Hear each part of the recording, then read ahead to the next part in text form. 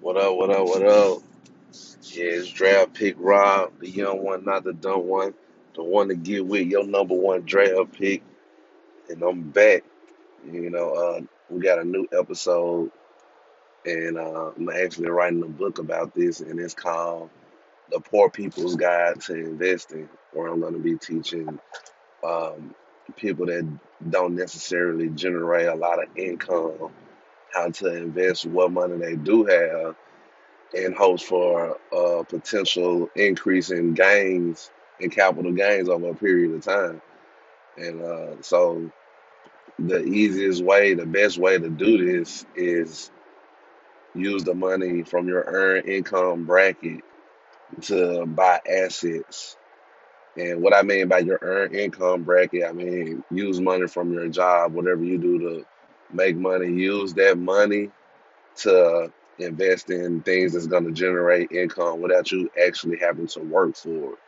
So that while you're sleeping, you're making money, or while you're at work, you're still generating income from another source at the same time. And the way you do this is you start by saving. You don't want to save your money to just sit on it. You don't want to stockpile or have a surplus of cash. You want to make sure that your cash is working for you at all times. Because what happens if you put your money in a savings account, you're only gaining 0.02% interest a year on your money. So basically, I think the math is if you put $1,000 in the savings account in a year, it'll only be $1,002. So that I don't see the purpose of that. So you want to take this same $1,000 and turn around and invest it. But what you do when you're making a small amount of money, if you're only making $200 or $300 a week, if you just take $20, 10%, take $20 of what you're making a week, put it into a savings, and once you get up to about $100 or $200, and you can go ahead and invest this money. You can invest into the stock market. You can invest into real estate.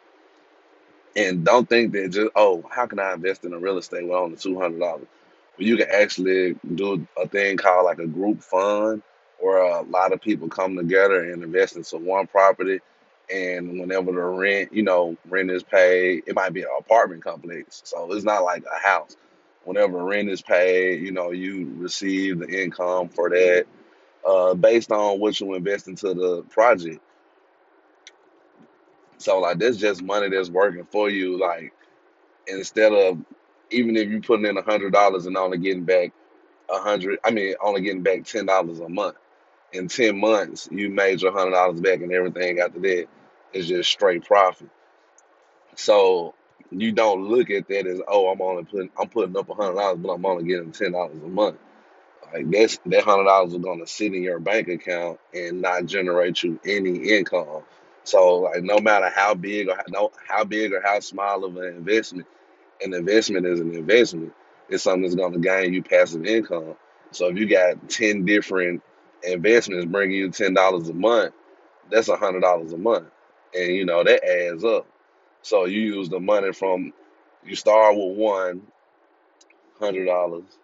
to bring in $10 a month. After 10 months, you make your $100 back. So you get another investment for $100 that bring in $10 a month. So now it's going to take you, instead of 10 months to get your $100 back, it's only going to take you 5 months because you got two investments. And so in that 5 months, you go get another one. Now you got three investments, that's bringing you back $150 a month. I mean, $300 a month. You know what I'm saying? I mean, $300 every 10 months. You see what I'm saying? So, you just want to, it's called compounding interest. You don't want to take the money that you invest, get the profits, and then go buy some shoes. Like you want to keep putting back in, keep reinvesting, and watching your investments grow.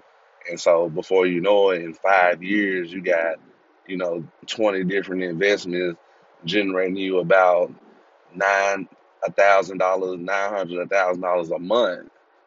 Starting with this $100 investment, and it started with using your paycheck and just taking 10% of that and saving. And so you do want to sit on cash. You want to sit on it until you find an opportunity to invest. Don't just invest into anything. You want to make sure that it's a good opportunity. You got to do the research. You got to Google everything that you need is at your fingertips. You could Google anything. You can Google anything and everything.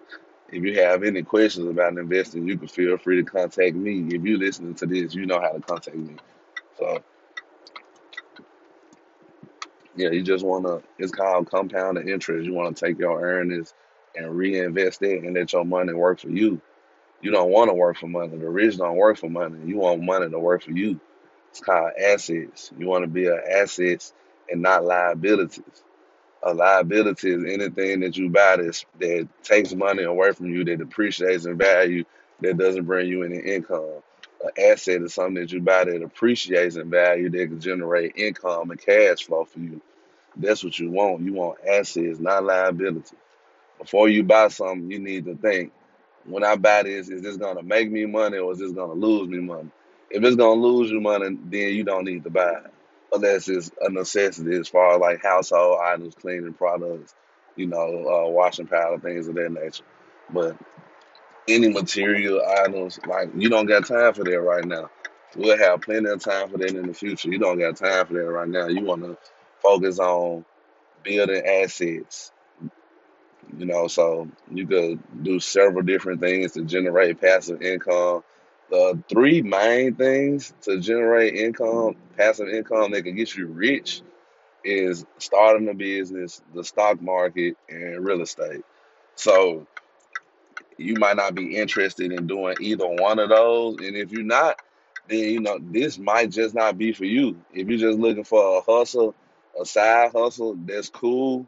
To generate some little extra income, that's cool. But our focus is to get rich and get generational wealth that we could pass down, to our kids and our grandkids. We're not just being selfish and worrying about making sure we have a good life. We want to impact others' lives. We want to impact everybody that we come in contact with. And you can't do that unless you're rich.